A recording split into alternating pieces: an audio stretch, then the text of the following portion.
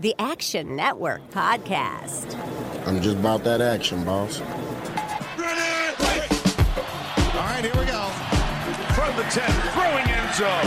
Spectacular catch. They're saying it's a catch. Touchdown. You see, most gamblers, when they go to gamble, they go to win. Oh, my God. That's incredible. Big bank, small bank, I like to make money. All right? That is the ultimate kibosh. You want to bet? And we are underway. What is up, everybody? This is the Action Network Podcast presented by FanDuel, and it's your Week 3 NFL betting preview. I am your host, Chris Raybon, and today we're going to be talking about all of our favorite totals, teasers, underdogs, and of course, we're going to build our weekly Sunday six-pack of Against the Spread bets with the help of my co-host, the Prime Minister of Degenerate Nation, Stucky. Stuck, what's going on?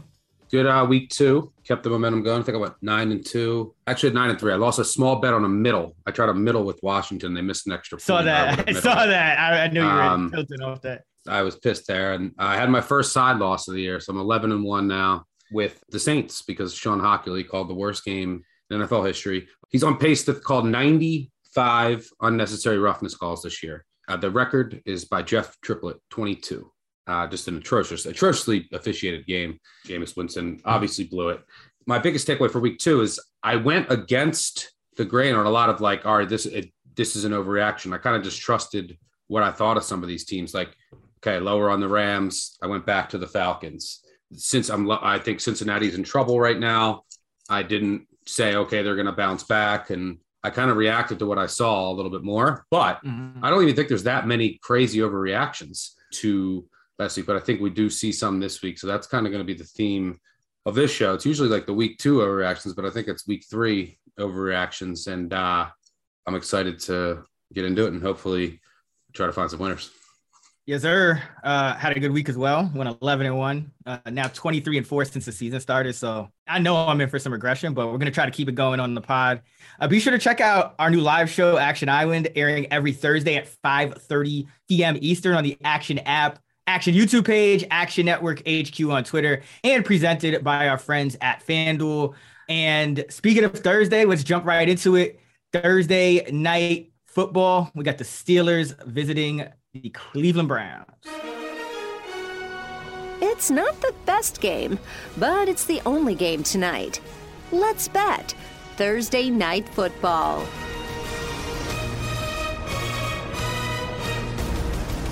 Pittsburgh is a 4.5-point road underdog at FanDuel, the official sponsor of the Action Network Podcast. The total is 38.5 for this game. Ugly divisional game. Jadeveon Clowney out for the Cleveland Browns. Everyone else who was on the injury report looks like they're going to give it a go. Myles Garrett wasn't listed on the final one.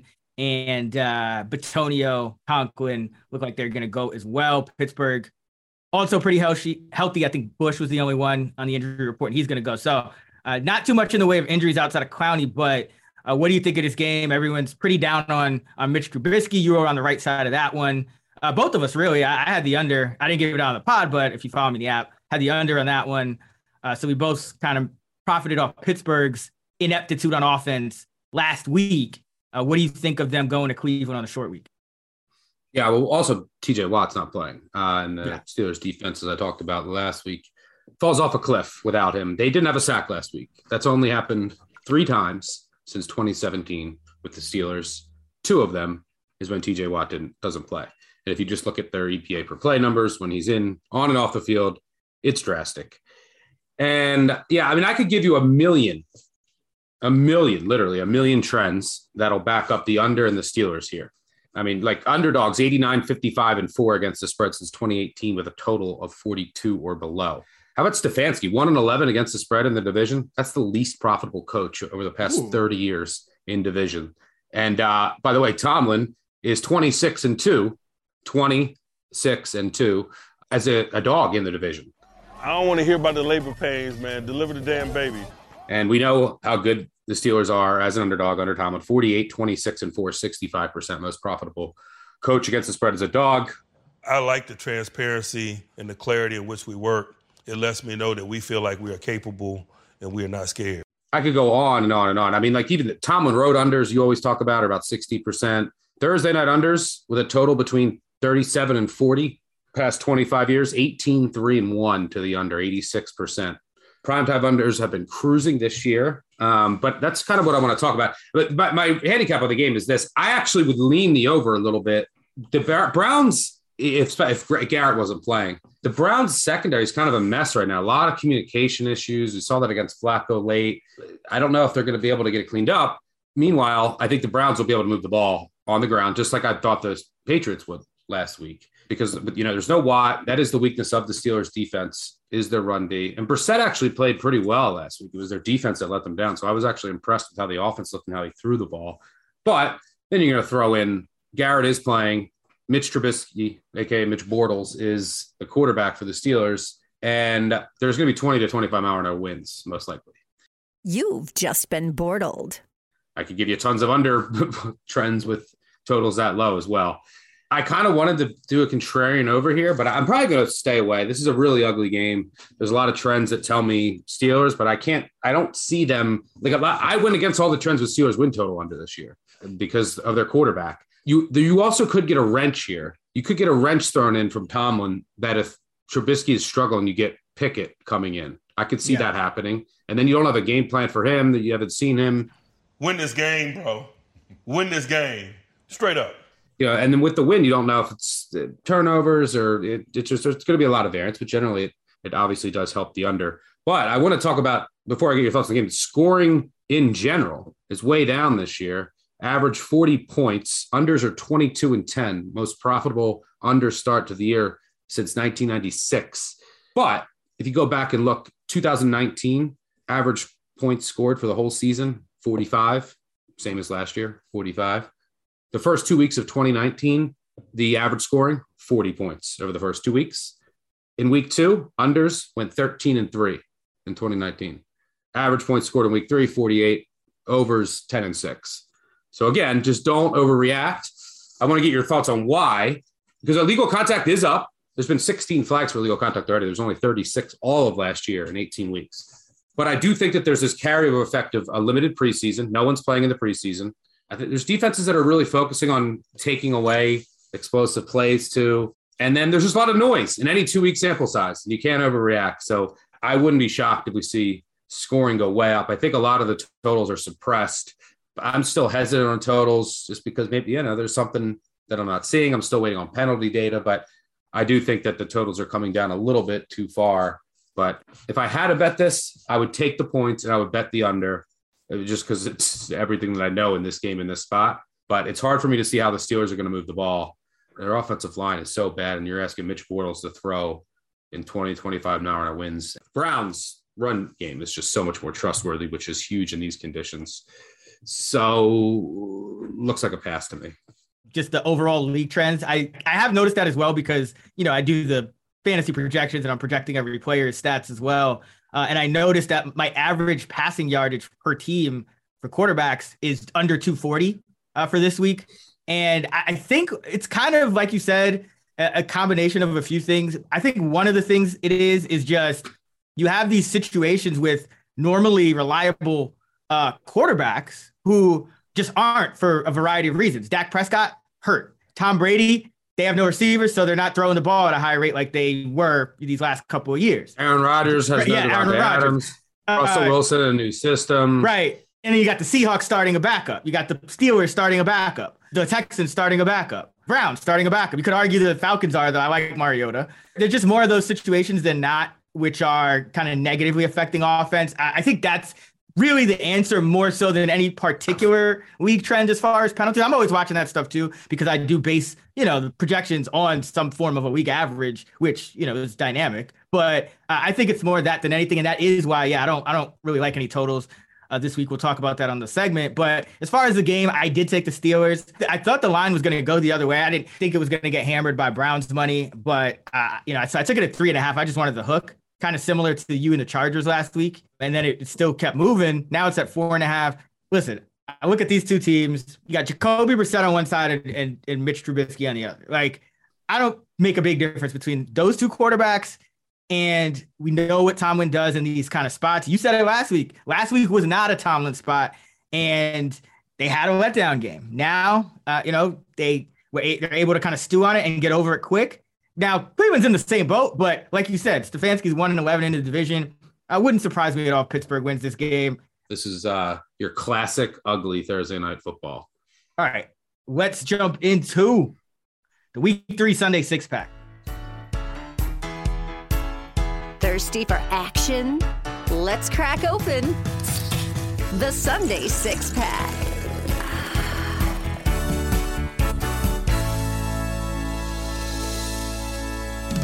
For those that are new to the show, Stuck and I give our 6 top picks of the Week 3 each. We can be on opposite sides. We can't pick the same one. Our first 2 are 2 points each. Our third is a point, and we tally them up at the end. We also do a point for our totals, although we'll talk about that in the total segment for this week. But it's all tied 10-10. We're doing really good on the six-pack, and we're also 50% on money line dogs this year. So another good start to the podcast.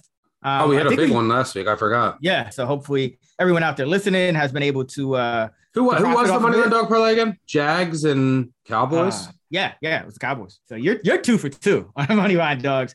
I'll start us off with my first pick, first overall of the Week 3 Sunday six-pack. I am going with the Indianapolis Colts plus 5.5 now at FanDuel against the Kansas City Chiefs. It's down to 5.5 now. Yeah. First, let me say this: if you can buy up to the 6, I would buy it to minus 120. This is the spot that you want the Colts. Like, we were on fading them last week against the Jacksonville Jaguars. Horrible spot for them. Everyone was hurt, which made it. I think that line got down to 3. But now this is the Colts, home opener, first of all. So we haven't even seen them play at home yet, and I think that's significant because you talked about overreaction week. And I think that, yes, the Colts have obviously shit the bed. Let's not make any bones about it. But we know teams play better at home, and we have not seen them, in their own environment yet. And so I think we're still, or the general public is still getting a little too down on the Colts. And I think that's why that line was at 7 until probably a few hours ago, or, at most, because it's dropping pretty quick now as we record this on Wednesday night. But you look at the Colts, they're getting Pittman back and Pierce back, so they should have more receivers this week. Both of them return to practice Wednesday. Then you look at the kind of natural human element of this game. Mentioned the home opener already. Shaq Leonard too, by the way. Yeah. I mean, I don't trust. I don't trust that he's a real person. He's like a Dory Jackson a couple years ago. It's like, until he actually sets foot on the field, he's ruled out. But yeah, if he plays, that's great as well. But look at Week 3 historically. Winless home teams entering Week 3 facing a visiting team with at least one win, 31-19-2 against the spread. That is 62%. Then you have Week 3 underdogs with at least one against the spread loss. So they're not undefeated against the spread, which obviously the Colts are 0-2. That opened under a touchdown, 89-54-2, 64%. And more importantly, and this is where you come to overreactions, not even specifically to Week 3, but just in general, underdogs coming off a game in which they were shut out, going up against the favorite the next week, as long as the favorite's not coming off a bye, 41-21-3, 66% against the spread since 2005, beating the spread by nearly 3 points per game. And then you look at a lot of people are going to say, oh, well, it's Andy Reid. He's got extra time to prepare. They had a Thursday game. That actually does not hold up in this spot. 7-10 against the spread on 9 to 13 days of rest. 5-7 specifically on exactly 10 days of rest, which this is Thursday night game to a Sunday, and failing to cover the spread by an average of 2.4 points per game. So whatever you thought about that narrative, because I've seen it kind of floated, and I read various picks articles and just, things in the media. I've seen that floated, that narrative. That, just get that out of your head. That's not really something that happens in this kind of spot. But I do think it's interesting that the Colts catching more than a field goal under Frank Reich, 9-3-1 against the spread. So this is generally the spot you want to target the Colts. Like, you kind of have the Colts, a handle on the Colts. You want to fade them against Jacksonville, and you want to back them when everyone gets really down on them. And one of those covers from Reich getting more than a field goal was an outright upset of the Kansas City Chiefs in Arrowhead as a double-digit underdog. They came in there, they got after Mahomes, and they ended up winning that game. And in this one, you look at the Chiefs. I'm not that impressed by the Chiefs this year. They played Arizona with no defense. Yeah, all the backups in Arizona. It was a meaningless game. A glorified scrimmage. Okay. Yeah. Week 2, they get gifted a win by Gerald Everett. Okay, fine. But you look at that offense without Tyreek Hill, and I still think some of the concerns that we had about it are legitimate. Like, without that, just the threat of the deep ball, Mahomes is having to work a lot more for any type of explosive play. Guys just aren't breaking open as quickly. Like, Mahomes is taking some sacks at certain times where it's just like, it's those Aaron Rodgers sacks from week 1. It's just like no one's open. The play to Watson was a great play by Mahomes. He's going to make some of those, but I think it's important because, remember, this is still a Gus Bradley defense, and this is why this is always going to be a hold your nose pick, because Gus Bradley, at one point, it seemed like he had the blueprint against Mahomes when he was with the Chargers, and then he goes to the Raiders, and I guess the personnel isn't as good, and Mahomes just ate him up last year in the 2 games. But now, if Gus Bradley is going to be stubborn and still play his single high, well, you don't have Tyreek Hill, so you don't have that same threat against. You're not tailor-made as an offense to beat this defense anymore. Now your offense is tailor-made to beat the 2 high shells, and not that they're having a ton of success or going to have a ton of success doing that at all times. But I think that's an important distinction as well, because that's another narrative I've seen kind of floated out there is that, well, they're going up against this Gus Bradley defense, it's over. And I don't think that's exactly the case. I think you're going to get just a massive effort from the Colts in their home stadium. I think they're going to get after Mahomes. I think you're going to see them punch the Chiefs in the mouth with Jonathan Taylor. The Chiefs, they faced the Cardinals, and then they faced, the Chargers. Even though Eckler is great, they don't really have a power running game either. So, I think this is just, it sounds kind of cliche, but I think this is going to be a game where the Chiefs the Colts get real physical, punch them in the mouth, play desperate football, get the crowd going early, and stay in this game. And wouldn't even be surprised to see them pull off a victory in this spot, because that's the NFL. And the teams you're down on the most one week are going to surprise you the next week. So give me the Colts plus 5.5. Yeah, this would have been number 1. I was pissed when you took it. Vintage spot. I took 7 when it popped out there as well. If you're at 5.5 now, wait. The whole world will be on the Chiefs here. But yeah, it's overreaction week. Teams are never as bad as they look. Plus, the Colts are they've been playing without receivers, been playing without their best defensive player. Finally, receivers come back to play the Chiefs. Chiefs play the Cardinals without all their receivers and entire defense. They play the Chargers without Keenan Allen. But yeah, the Chiefs I was thoroughly unimpressed with the Chiefs. You can't even look at their numbers and tell without watching that game how bad they were. Mahomes throws 2 picks that are dropped, wide open drops. And then Mahomes throws 2 other picks that were called back on brutal. What was that, bro? One was offensive pass interference, and he just threw up a duck. So yeah, he looked awful. Yeah, teams that start out 0-2 straight up and against the spread, by the way, 45-28 against the spread since 2003. That's 62%. And how about home dogs catching 7+ coming home in week 3? So they were on the road after an 0-2 start. It's only happened 4 times. They're 4-0 against the spread. All 4 teams should have won outright, catching a touchdown or more. Teams offer shutout loss as 3-point+ underdogs in non-division games, 51-14-3, 78% since 1990. 51-14-3 off a shutout, catching 3+. You don't overreact. The look ahead was just 3.5, and now you were getting up to 5.5, 6 in a classic spot. This is as close to a must-win as you can get. So, by the way, Patrick Mahomes is not the guy you want to be backing as a 7+ point favorite. 15-1 against the spread as a favorite, 7+. So, I'm building a case for yours. That's because you can tell I want to mine that number 1. But for my first pick and the second overall of the Week 3 Sunday 6-pack, brought to you by FanDuel, I'm going with the Atlanta Falcons plus 1.5 at the Seattle Seahawks. We're going back to the well with the Falcons again for the 3rd straight time. They're 2-0 against the spread. but they're 0-2. So I still think you get a really good effort here. And I still think they're being undervalued by the market. And I think the Seahawks are the worst team in the NFL besides the Texans from a roster standpoint. This team has nothing. And I think people still have that game against Denver in their mind from week 1 when the crowd was going crazy. But Denver, all kinds of problems we've seen the first 2 weeks. And they moved the ball at will. I mean, go look at that box score. Denver just kept turning. They couldn't get it at the 1 yard line. Denver should have won that game by 20 if they had a brain.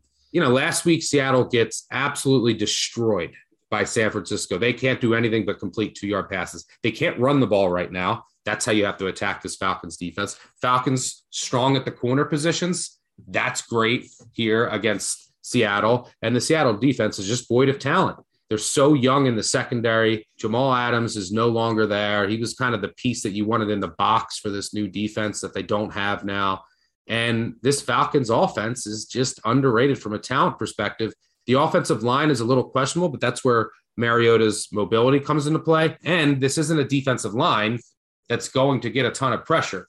Maybe one of the worst in the NFL, if not the worst. So I think Mariota will have time to make plays with not only his legs, but with some plus matchups that Atlanta will have on the outside.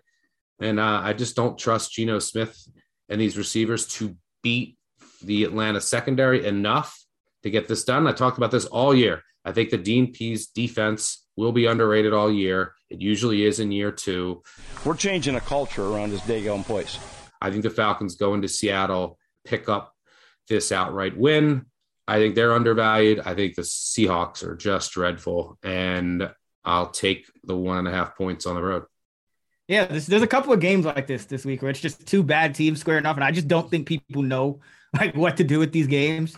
But I take the points here. I mean, the best thing the Seahawks have going for them is the 12s, in this matchup. I think that's really the only difference at this point, and that's why there's a 1.5 of spread between them at all. Because really, outside of that, I agree. I think the Falcons have an edge at quarterback. I think the Falcons have an edge on defense, even though they're a bad defense. Looking even at the skill positions, because you could always point to Metcalf, Lockett, who had a great game, by the way, last game. But now the Falcons are getting Drake London into it. They still haven't unleashed Kyle Pitts, and they're getting Cordell Patterson. They're using him creatively as well. So, there's just not a lot differentiating the two teams, really. I'm all in favor of taking the points with the Atlanta Falcons here.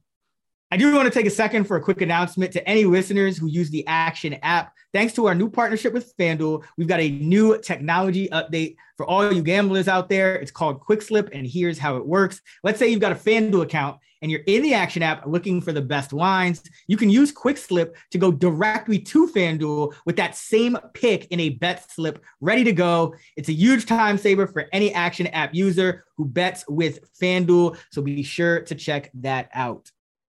All right, for my second pick and the third overall of the Week 3 Sunday 6-pack presented by FanDuel, I am going with the Tampa Bay Buccaneers, -1.5 against the Green Bay Packers. And this is one of my favorite spots to take the Buccaneers. And everything, it's kind of a weird buy low spot on the Bucs, even though they win and won and covered against their nemesis, the Saints. Finally, unfortunately for the 6-pack last week, but I guess great for Tampa Bay.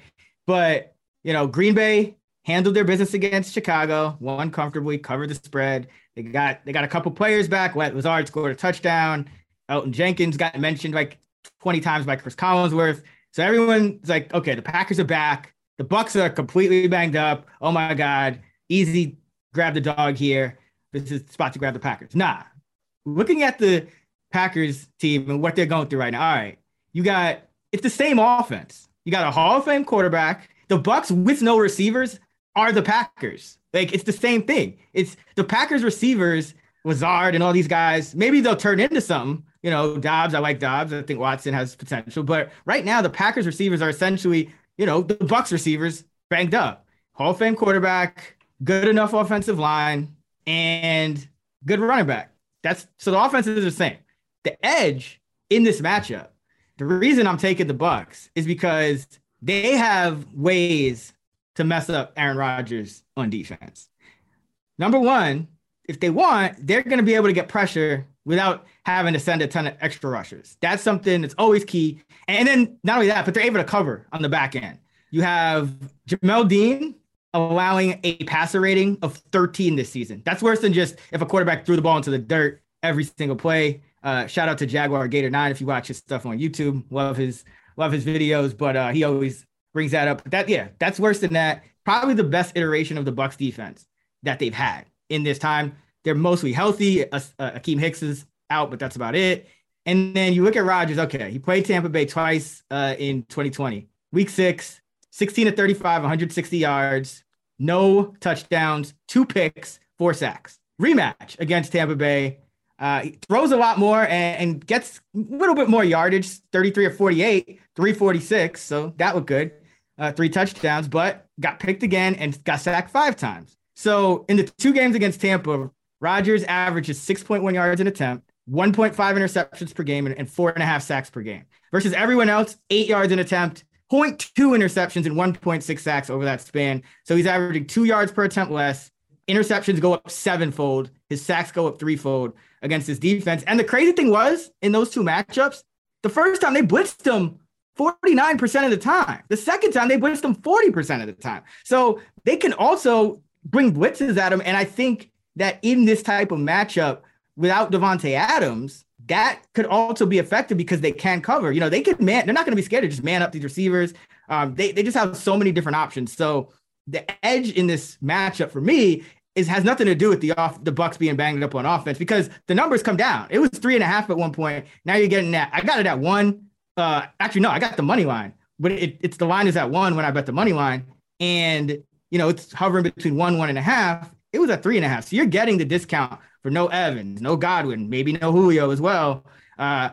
Donovan Smith likely to miss again as well. Although Brandon Walton, who replaced Josh Wells, who replaced Smith, because Wells is going to be out too now, undrafted free agent from FAU. He actually graded as the 9th best pass blocker at PFF among 67 tackles last week, 22 snaps, no pressures. So, you know, might not be as much of an issue as, you know, we're making it out to be. But either way, you're getting the discount on the line for that. So the edge is in the fact that I don't think people realize how this Bucs defense can get after Aaron Rodgers. So, and by the way, Bucs, because you're essentially, I mean, the line is at a place where you're essentially taking them to win the game. They lost at home twice last year. New Orleans 9-0. That's New Orleans. We know what happens with New Orleans. And in the playoffs. And that was that Rams game, 30-27. And going back the last 2 years, since Brady's been there, 4 of their 5 home losses are against the Saints and Rams. And the other one is against the Chiefs in a game where Tyreek Hill put up like 200 yards in the first quarter. And the Packers don't have Davante Adams. So I think edge, Bucs defense, give me the Bucs -1.5. I'll get into this a little bit, another angle I have here. But we have to see if Bakhtiari will play, which will matter. Didn't practice again. Yeah. The Packers will run a fair amount of zone, which is never a smart idea against Brady. But this Bucs offense sucks right now. I mean, it is awful to watch. The only drive they put together in the entire game against the Saints was Sean Hockley, like calling unnecessary roughnesses on 4th downs. But what is the Packers offense right now? It is like, we need to run the ball. You can't run the ball against Tampa. They're not going to, like, they don't have any advantages on the outside. So this total has come way down, and it's 2 Hall of Fame quarterbacks. By the way, the 2 most profitable quarterbacks to back over the past 20 years, right around 59%. This total's come way down. And normally I'd be like, you know, I was talking about the overreactions. I agree with the move. I actually might play the first half under. I think this will be like 3-3, 6-3 at the half. Maybe, you know, Brady or, you know, pops a couple in the second half. But I think the defenses will dominate this game. I don't mind you taking the laying 1 with Tampa. Tampa Bay, Tom Brady, favored under a field goal in his career, 11-6 against the spread. But against Rodgers, he's played him 4 times, 3-1 against the spread, won each of the last 3, beats the spread by an average of 11.5 points per game. And a lot of that is the defense. So Rodgers, 30.1 rating under pressure through 2 games this year, 5th worst among 33 qualified passers. Rodgers doesn't get into these pressure situations often. Most defenses just aren't capable of doing that. And the Bucs can do it perfectly. So yeah, give me Bucs. All right. For my second pick and the 4th overall of the Week 3 Sunday 6-pack presented by FanDuel, I'm going with the Minnesota Vikings -5.5 at home against the Detroit Lions. Look, I am not overreacting to what I saw. I love the Eagles last week. It is a phenomenal matchup. Kirk Cousins, he turned into Kirk Cousins in primetime. It happens, but he also, if you look throughout his career, he is horrendous against zone defense. The Eagles put on a clinic in that from a defensive standpoint, and Cousins was just awful. The Lions run a ton of man, and Cousins in this offense at home, this is still one of the best home field advantages in the NFL. Off that bad loss, coming home, they should eat this Detroit defense alive. There is no one that can cover anyone on this Vikings offense. And last year, and look, the Lions are better, but last year this line was 9 at home. I think the Vikings are better too from a coaching standpoint. The time was 9 home. And by the way, the Vikings won by 2 in one game.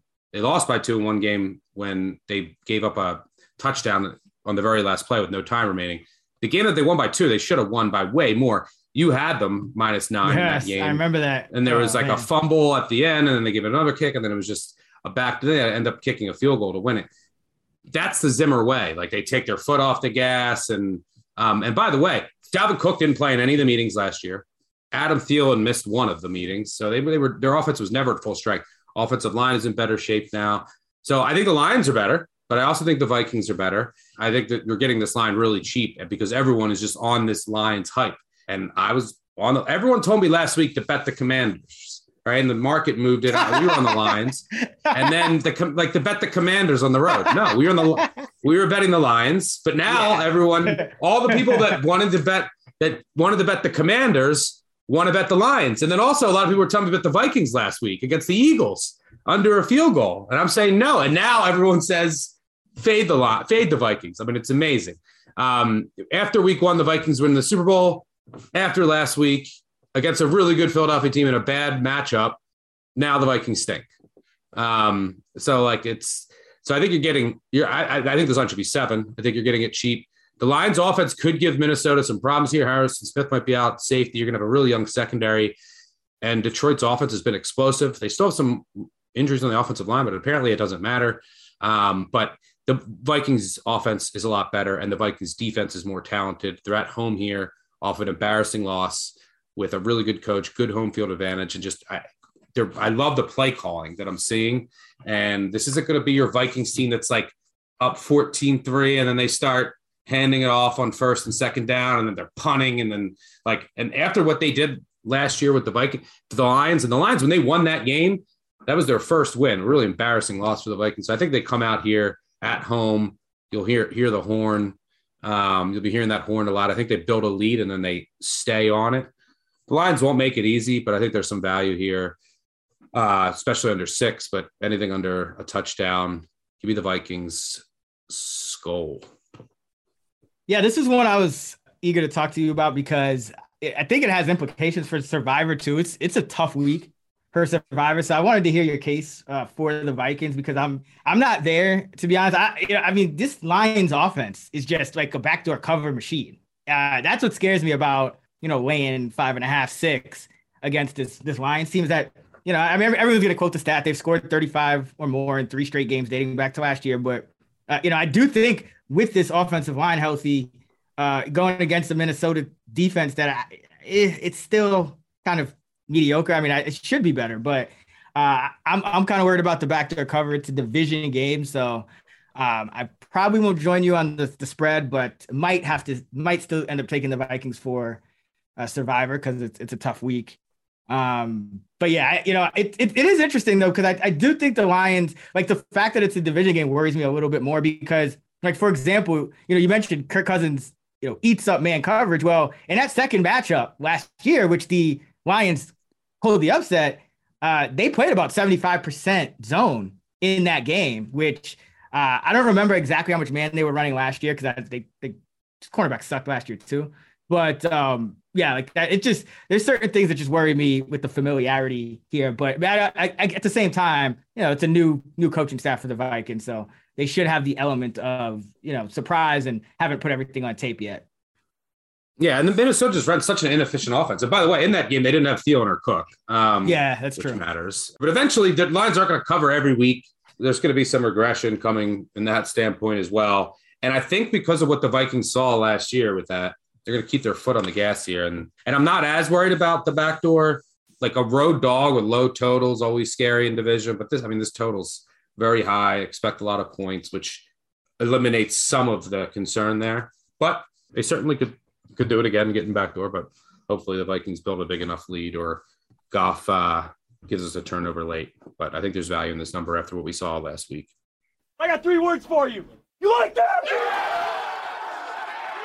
I'll be rooting for you. All right, for my third and final pick of the week number 3 Sunday 6-pack, the 5th overall pick, I am going with the Houston Texans plus 2.5 at the Chicago Bears. I know talk about hold your nose. I mean, this is disgusting, but I make this line about 1.5. So getting some value here. I got it at 3. Hopefully it gets back there. I think the Texans have a good shot at winning this game. I just look at the Chicago team, and it's a team that a lot of us were down on heading into the year. And then they got that week 1 upset, and everyone's, okay, maybe they're going to be a little better.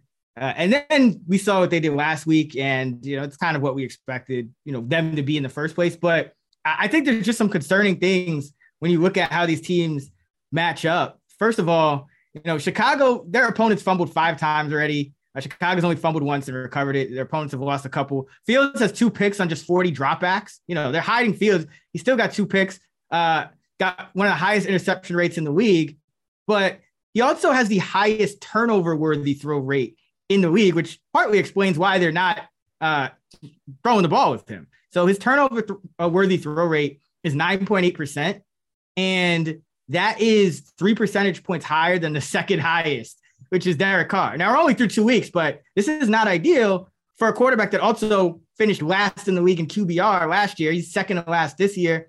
His time to throw in the pocket is 3.54 seconds, which is over a half second more than, the second highest guy. So he's just not processing when he's dropping back to pass. And now you're going against this Houston team that if you're looking for a team to pull an upset, I think this isn't an ideal scenario because Houston, on the other hand, they're lack talent. We know that. That's their big issue. But as far as just playing decent, sound football, they're doing it. Davis Mills has a 1.2% turnover-worthy throw rate, just 1 all year, no interceptions, getting the ball out the 4th quickest. Should have some luck go his way. He's had the 3rd most drops in the league. And the offensive line holding up, the tackles are pretty good, and Tunsil and Howard, so the O-line's playing well. They're not really turning the ball over. Statistically speaking, Houston been better on defense, 16th in DVOA, Chicago 27th, and better on offense, 26th versus Chicago 30th. But they've also been decent on 1st and 2nd downs, which tends to lead to, more predictive results than just, 3rd downs, a lot more luck and things like that. 1st down passing, Houston 14th in DVOA, 1st down overall 14th, 2nd down 14th, second down passing 14th, 2nd down overall 12th. Chicago's offense dead last in passing on both 1st and 2nd down, and overall 30th in DVOA on 1st downs, 20th on 2nd down. So that's not an ideal scenario for Chicago. And now they're talking about, oh my God, we got to get Mooney more involved. We got to get Cole Kmet more involved. Well, now you're just going to put Justin Fields in a situation where they're more likely to turn the ball over when they really should just be running the ball on this Texans defense. And so I just think Chicago's kind of stuck between a rock and a hard place here because, the fans are going to be clamoring for more passing, but if things go wrong, they're going to boo. I actually don't think the home field advantage necessarily works in Chicago's favor in this spot. Houston has nothing to lose, but they're still going to be hungry. They haven't got that win yet, but they've hung around in these games. And you do have the trends kind of back in Houston here. A winless dog, plus 1.5 to 7 in weeks 2 through 4, 127, 81 and 4, 61% against the spread, including 40, 26 and 2 against the spread in week 3.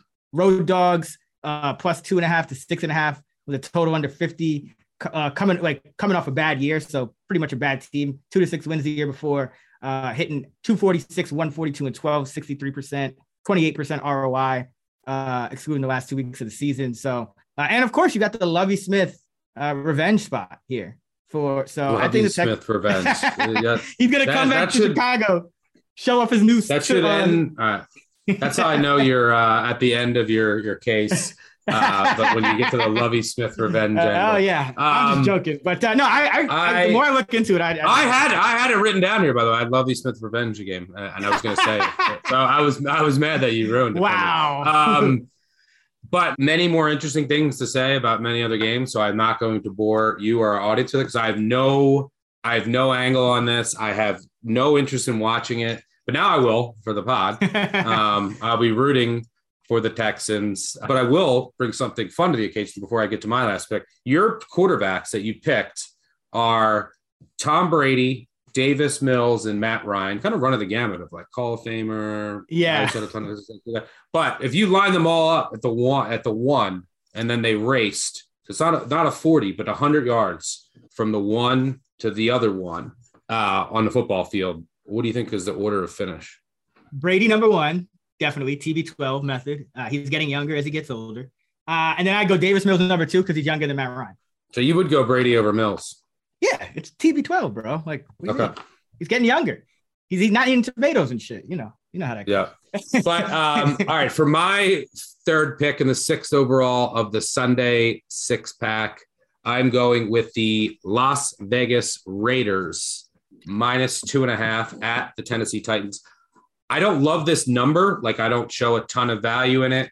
But I love the matchup, and I am so down on Tennessee. And, there's not much of a difference in the NFL between -2.5, -1.5. And there are much more concerning injuries on the Tennessee side. Although the Raiders, let me note here, they didn't have five starters at practice today. Renfro, concussion, their center James, Nichols, their D tackle, linebacker Perryman, and safety Morag, worth monitoring. Titans were missing 4. Lawan, who I think is going to be out for the year. I don't know. Keep getting conflicting reports there. I think he's done. Their right guard, Nate Davis. Fulton was back at practice, but limited. But the Titans signed. So let's break this down a little bit. By the way, the Titans are well-deserved 0-2. They got absolutely destroyed by the Bills. And I was super low on them coming into the year. I think that they have so much regression coming in close games. It is insane. But they get destroyed by the Bills. If you look at that, a lot of people are saying like the Giants deserve to lose that game. I disagree. If you look at that box score, I think the Giants went on the road and were the better team. Regardless, lost their home opener to the Giants, who weren't great, even though I'm high on them. They're deserved 0-2. The Raiders, on the other hand, I think are getting not enough respect. They lost to the Chargers on the road in week 1. Not a bad loss at all. And I think they had more yards per play, higher yards per play. Game could have went either way. And then the next week against the Cardinals, they play a healthier Cardinals team. They just took their foot off the gas. I mean, they were 38-0 with a 20-plus point lead in franchise history. They're up 20-0 at the half, doing whatever they wanted. And they kind of just took their foot off the gas, and then things just went. They got a call that went against them on a 2-point conversion, just absolutely awful for our win total. By the way, just insane games last week. The Ravens, we'll talk about them in a second, but they had a 99% post-game win probability. It's the highest in a loss in the last 4 years. The Browns blow a 13-point lead with under 2 minutes to go. And the crazy shit is Chubb knows this. Chubb doesn't go down. Yeah. I covered a bet. I remember this very vividly. I had Texans plus 3.5. Here is Chubb going outside. One won't go out of bounds, and he does it, and he may go all the way. And he does. No flags are down, and Chubb, he ran out of bounds. Goes out of bounds at the 1-yard line. Could have been 17-7. I don't think it makes much of a difference. He said, look, I'm not even taking a chance. The game's over. He wanted that third touchdown for his fantasy owners. I respect it. The Raiders easily could be 2-0. This whole narrative would be completely different. And then I just love this matchup here. So you're not going to have Taylor Lewan, and you might not have your guard either. You have a couple rookies on the line. You're going up against a really good edge rush. Your backup left tackle gave up more pressures last game in relief than Taylor Lewan has in his last 9 games combined. One of the worst backups in the NFL.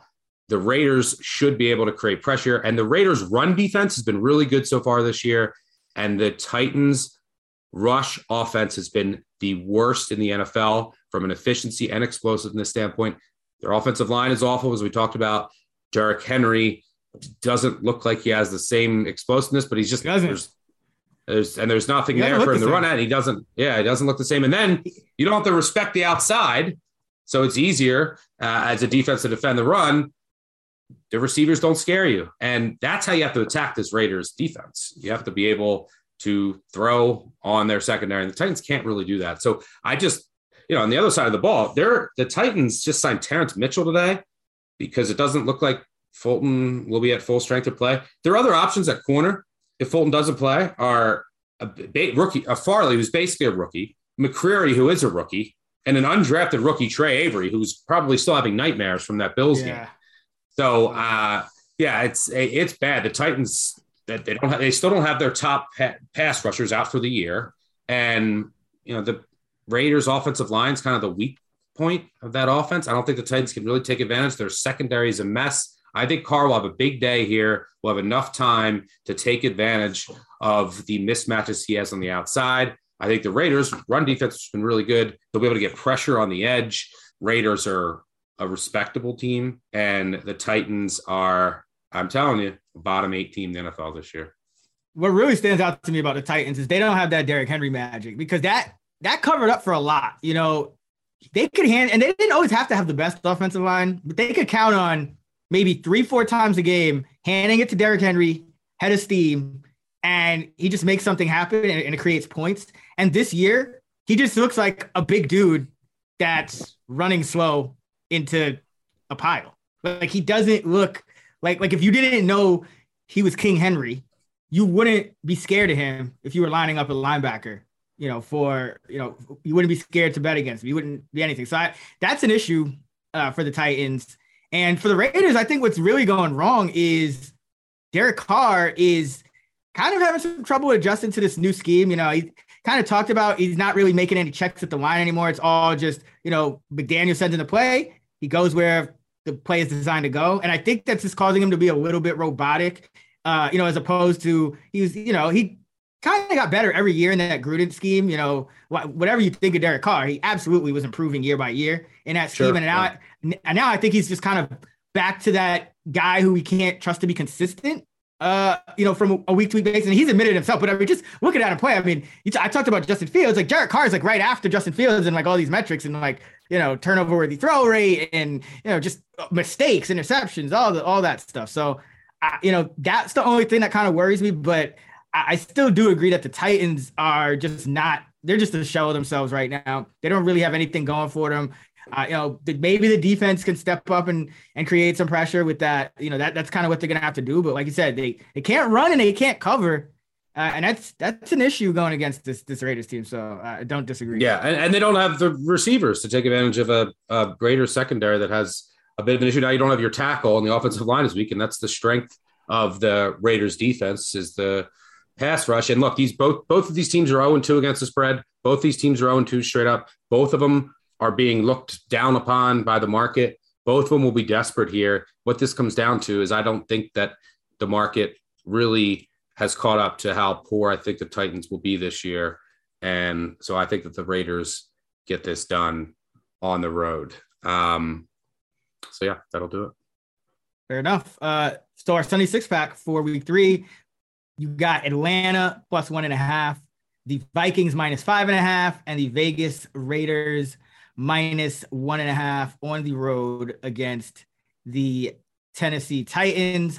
I have the Indianapolis Colts plus 5.5, the Tampa Bay Buccaneers minus 1.5, and the Houston Texans plus 2.5 in the Lovie Smith revenge spot. Now it is time for our coaches pep talk. I do not want you to pull this amateur bull crap, all right? Do you hear me? Do you understand me? All right, today's coaches pep talk comes to us from Danny DeVito, and It's Always Sunny in Philadelphia. And I'm going to dedicate this one to the Colts, Frank Reich, because I think we both really need him to show up. It's been an embarrassment, but we were on the right side of those games anyway, so it didn't really affect us in any type of way, but this week we really need them to step their shit up. So, Frank Reich, this one's for you. This is pathetic. This is awful. We've all been humiliated. Our asses are destroyed. We can't go out like that. Look, If life pushes you down, you gotta push back. If you're dealt a bunch of lemons, you gotta take those lemons and stuff them down somebody's throat until they see yellow.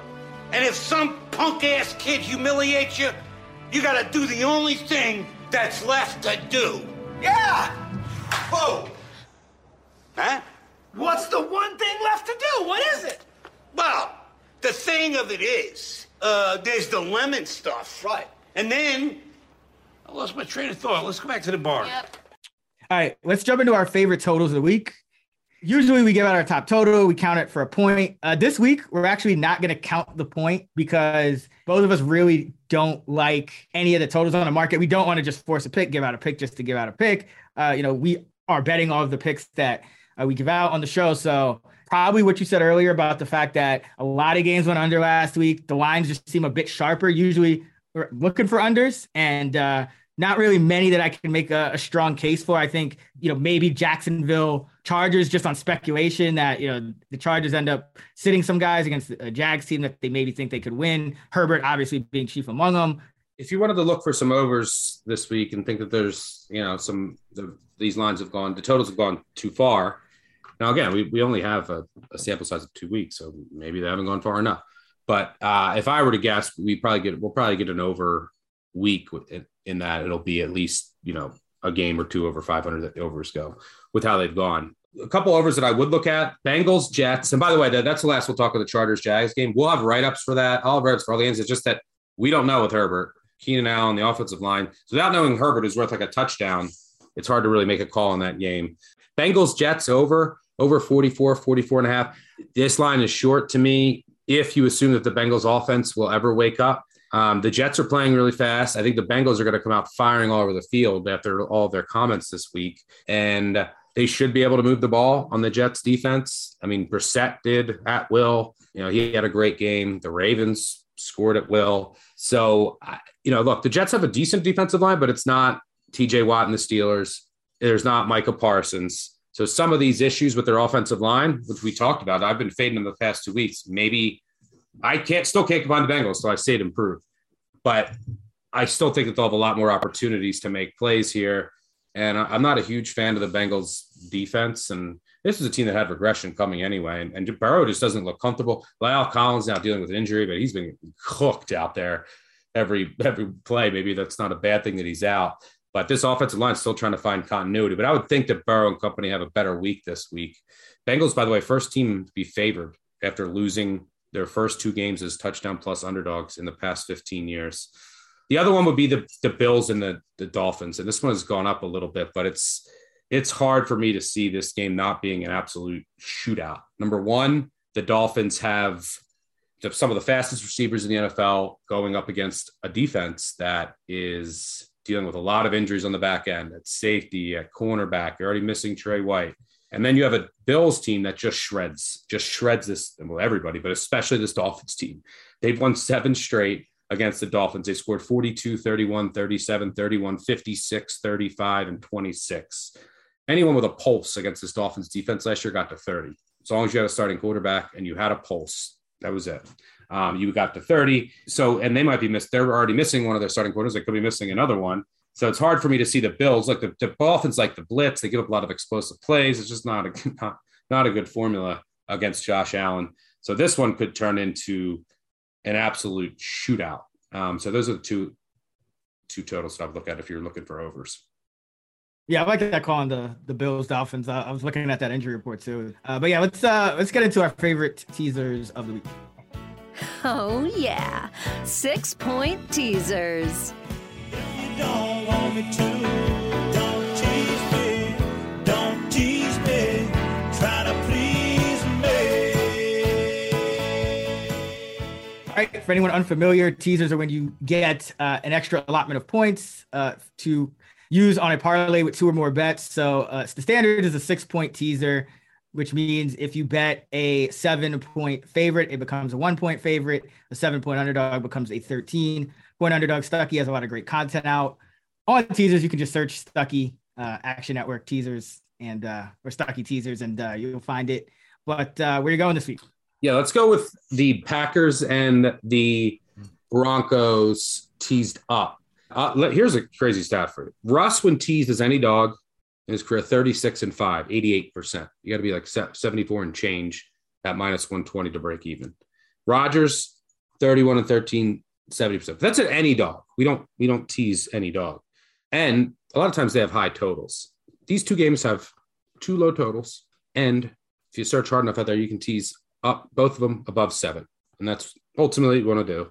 Total under 45, tease two dogs above 7. This hits every single possible teaser qualification that I read about. And then what do you also have? 2 future Hall of Fame quarterbacks.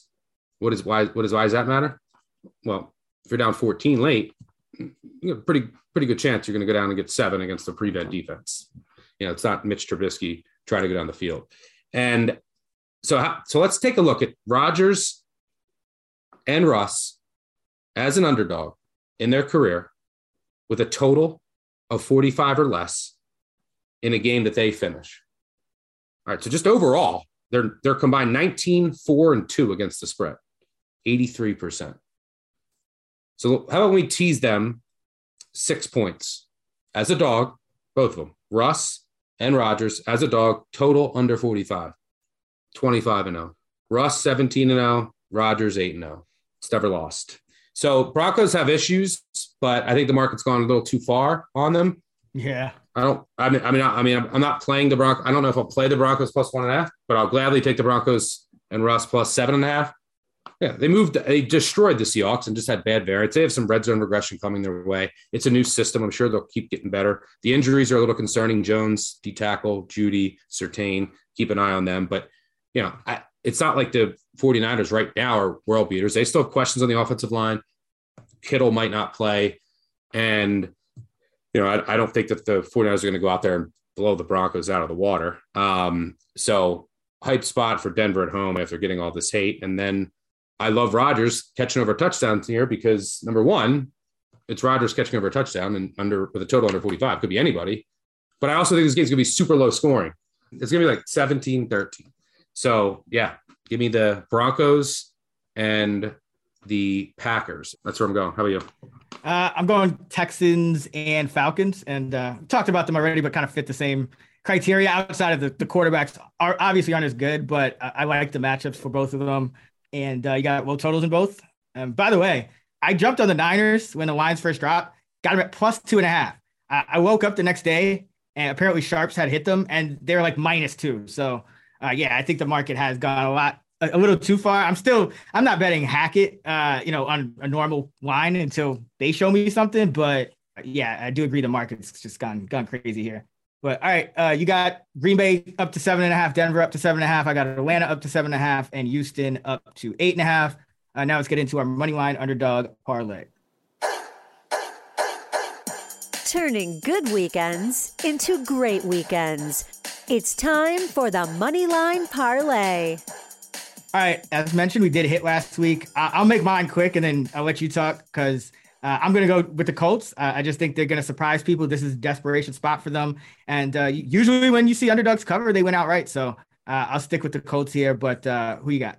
Yeah, I'm going to go with the Dolphins here. I think there's a lot of variance in this game due to some of the injuries on the Bills side on defense. I think that the Bills on a short week here with these defensive injuries, it really hurts their prep because the Dolphins run a completely new offense. Now, I don't think that the Dolphins will be able to exploit some of the things they did against the Ravens because the Bills have better covering linebackers. But if their safeties are out and their corners are out, it could be a long day for that defense. And here's the thing with the Bills. When the Bills are good, the Bills are really good, and they blow teams out of the water. They're 14-7 straight up in their last 21 games. All 14 wins have come by 12 or more points. Yep. They're good. They're good. I'll give you another stat why to back that up. When they're 15-2 against the spread in the second half in their last 17 games when leading at the half. When they're up, they just are going to blow you out, and they don't let up. When Josh Allen is good and the defense is good, they're great. Now they'll have some shitters like the Jags game last year. So that's the hope here. And by the way, the Dolphins on the flip side, they own the current longest streak in the NFL. They've won 25 straight at home when leading at the half. So, and the Bills, I think this line is a little inflated. We've seen a lot of Bills love. Look, I'm low on the Rams. I'm extremely low on the Titans. This is a division game on the road on a short week, facing a new offense. And look, the past 20 years, this will show you, this will highlight another week 3 overreaction angle. In the past 20 years, only 4 other teams have averaged a straight up and an against the spread margin of at least 20 points. So both, they're covering and winning by at least 20 points through their first 2 games. Only 4 other teams. 2019 Pats, 2011 Lions with Stafford, 2006 Chargers, and 2006 Bears. They blew out their first 2 opponents. Out of the water, looked great. None of them covered in week 3. So just hold your horses on how great some of these teams look. Right now, look, we know the Bills are going to be great, but division game on the road here with a lot of defensive injuries, short week, down in the humidity. I think there's value in the money line more than the 6, the 5.5, because usually like this total sky high, I think there's going to be a ton of points. Not as much value in taking the points here, in my opinion. Yeah, that's a great stat. And I saw that stat earlier, and I thought the same thing. There's no point in taking them against the spread. You either take them to win, or you just don't take them at all. So Miami plus 210, Indy plus 215. Parlay them together, get a return of about 9x. 100 gets you 976. Now let's jump into the best of the rest, which are the games we did not discuss in any other segment. We can make this quick. New Orleans at Carolina plus 3 is Carolina at home. The total's 40.5. Sharps are on Carolina. Money's on Carolina and the under. Any thoughts? Panthers 0-9 against the spread last night, 2-13 past 15. I think Rule's 1-25 when he doesn't get more than 17 points. I have nothing here. It's Panthers or nothing, catching 3. For whatever reason, the Panthers have started slow in both games, and their offense kind of started to find a rhythm. So maybe if the Saints go up here early, I don't think that they're going to blow the Panthers out of the water. You can grab the Panthers live, but gross. I don't want to talk about this game any more than we have to. Ravens at New England plus 2.5 is New England as a home dog with a total at 43.5. Sharps are on Baltimore in the over, as is the money. No, the money's on Baltimore, but it's split on the total. It's about 50-50. What do you got? It's Baltimore, gentlemen. The gods will not save you. No real feel here, but I am personally, as a bettor, I am rooting for the Ravens to lose and the Bills to win by 155, because then we will get our classic Harbaugh spot next week at home, where the Ravens Harbaugh's a home dog is almost as free money as you can get. They'll probably still be a home dog, but I want as many points as possible. But Ravens, there's a lot of uncertainty in this game with the Ravens injuries. I still don't know if Stanley's going to play. I still don't know if Dobbins is going to play. They have no running game without Dobbins. The secondary is a ton of injuries. Once their secondary gets healthy, it's one of the best in the NFL. But the offense last week showed me what I needed to see, that the Ravens are capable of making a run with Lamar Jackson facing the blitz and teams thinking they have this figured out. Lamar Jackson, by the way, first time he ever had 150 yards and 3 touchdowns in a game against the blitz, did it in the first half last week. It's against a Dolphins team that he couldn't even get a first down against. They had no clue what to call last year. It's a bad spot for the Ravens off a heartbreaking loss. Bills on deck at home. Do they respond, or are they a little let down and distracted? I don't know. This looks about right. Line should be 3. Yeah, I don't really got anything for that one. Rams at the Cardinals. The Cardinals are 3.5-point dogs at home. The total is 48.5. Sharps are on Arizona and the under, as is the money. Anything here?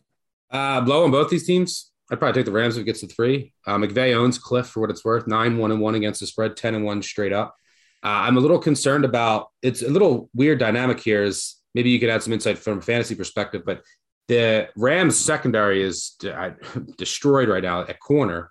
Like Troy Hill is out. His backup looks like he's going to be out. And you're playing a Cardinals team that's going to spread you out with a bunch of receivers, but they don't have their full arsenal of receivers. They still have some capable guys. So that might cause some problems for the Rams, but the Rams and McVay seem to know how to scout and attack this Cardinals team. And I think this Cardinals team, it's a really poor roster. And they just caught the Raiders snapping last night. So there could be some merry magic, could be more Stafford turnovers. That offensive line is still a mess. I don't know. I'd look at the Rams at 3, at 3.5, pass. I think Dortch will have another good game, your boy. Hey, sorry to interrupt. This is Matt, the producer. Just want to remind any new listeners, that Stuckey and our college podcast crew has long been the champions of wide receiver Greg Dortch. In fact, we even created this segment dedicated just to his highlights. Greg Dortch, if you're listening, we still love you here at the Action Network, and we see you shining. The most electrifying player in football. Guess who? Greg Dortch. Understand, Greg Dortch is the big play guy. Dortch beats the punter. Down the middle, it's Dortch, and he's gone.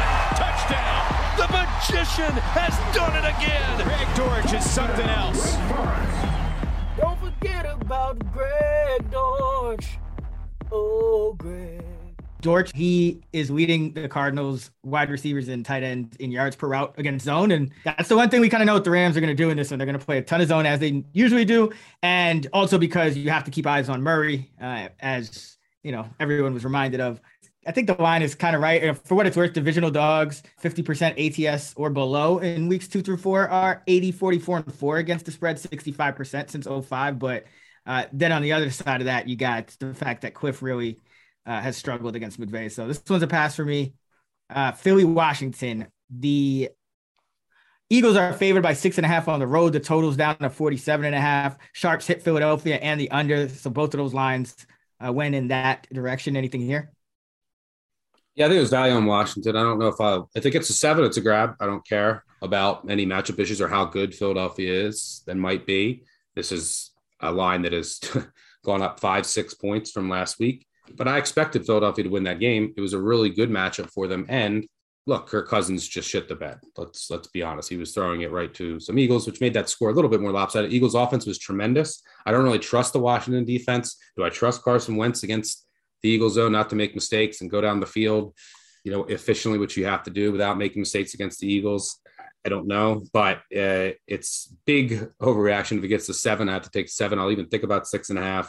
Road favorites, by the way, of 3+ in September division games over the past 20 years, 39%.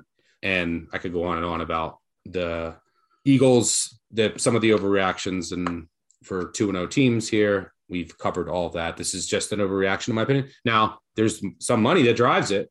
Some people think that the Eagles are clearly the best team in the NFC. Maybe they will be. Maybe they'll end up being this good. But it's still a division game on the road. You'll get a great effort here from Washington. It's Washington or nothing. Yeah, I mean, I make the line like 4.5, but not betting on Carson Wentz. And Philadelphia, they do have some advantages, matchup-wise. Darius Slay owns Terry McLaurin. And also you have Chase Roulier, the center for Washington, is out. Not an ideal defensive line to lose your center, who is graded top 5. So not the greatest spot, but I do agree. I think the line has kind of gotten. I mean, it's 7. It's just 7 not betting is Wentz. king. I'm just not doing it. Not doing it. We're like I watched everyone go down in flames with Wentz last year, and not something I'm gonna do. So let's just jump into the Survivor and get out of here.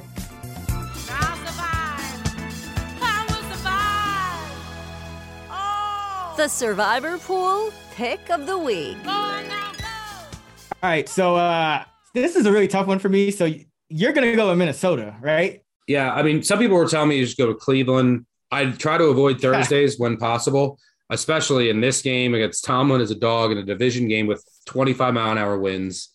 I've talked to some people that are close with the Browns, by the way, and it says a really fragile team right now. So keep that in mind if they lose this game. Yeah, so I'm not going Browns. By the way, you have an information disadvantage if you go with a Thursday game. Like Giselle makes Brady retire. Yeah, Rodgers goes out into the jungle and does ayahuasca, and he's out for the game. So you don't know. There's things that could happen that just, now I'm playing this team. A lot of coin flips. So yeah, I'm very confident in the Vikings getting it done at home, at least outright.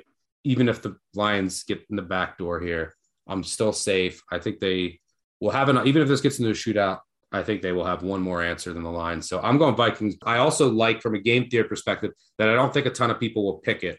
So I think this week could be like a slaughterhouse.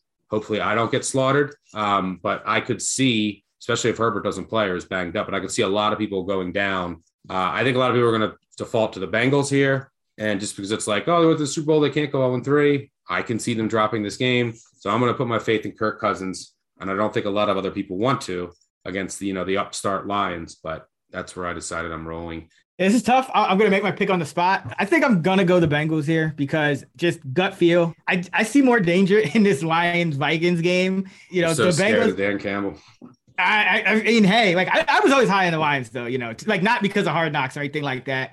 I just think that the Lions can play offense, and that's kind of the Viking strength. And so I just see like there's a shootout, whereas like the Bengals could also get into a shootout. But number one, you got the bounce back spot, but and they've had that for the second week, so not guaranteed, obviously. But number two, you could kind of fuck a lot of people that already got eliminated with the Bengals by using them last week and just keep going with that. And three, I feel like it's a big revenge spot for the Bengals because remember, the Jets upset them with Mike White at quarterback last year. So I think you're going to get peak Bengals effort, kind of like Colts in this Chiefs game. Like you're just going to get peak effort. Now, I would never pick the Colts, but I wouldn't take the Chiefs either.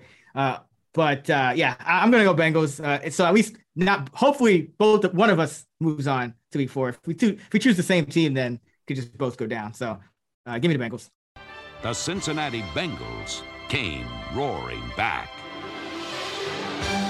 All right, that's going to wrap it up for the Week 3 Action Network podcast presented by FanDuel. As a reminder, we've got 4 weekly episodes on the channel dropping all season long. Mondays, we have our NFL recap and Monday Night Football preview. Wednesdays, Kerner and I discuss our weekly player projections. Thursday, we got this episode, Stuckey and I, and every Friday morning, we have a 30-minute NFL Best Bets episode with host Brendan Glasheen, joined by experts like Luke Swain, aka Vegas Refund, and Jill Gallant, Brandon Anderson. You can find Stuck on Twitter at Stuckey2. You can find me at Chris Raybon, and you can find us at those same handles on the free award-winning Action Network app, where you can follow all of our bets, even get alerts for them as they drop, and track yours as well. So check that out, and of course, check out actionnetwork.com. Good luck this weekend. Let's get this money. Skull.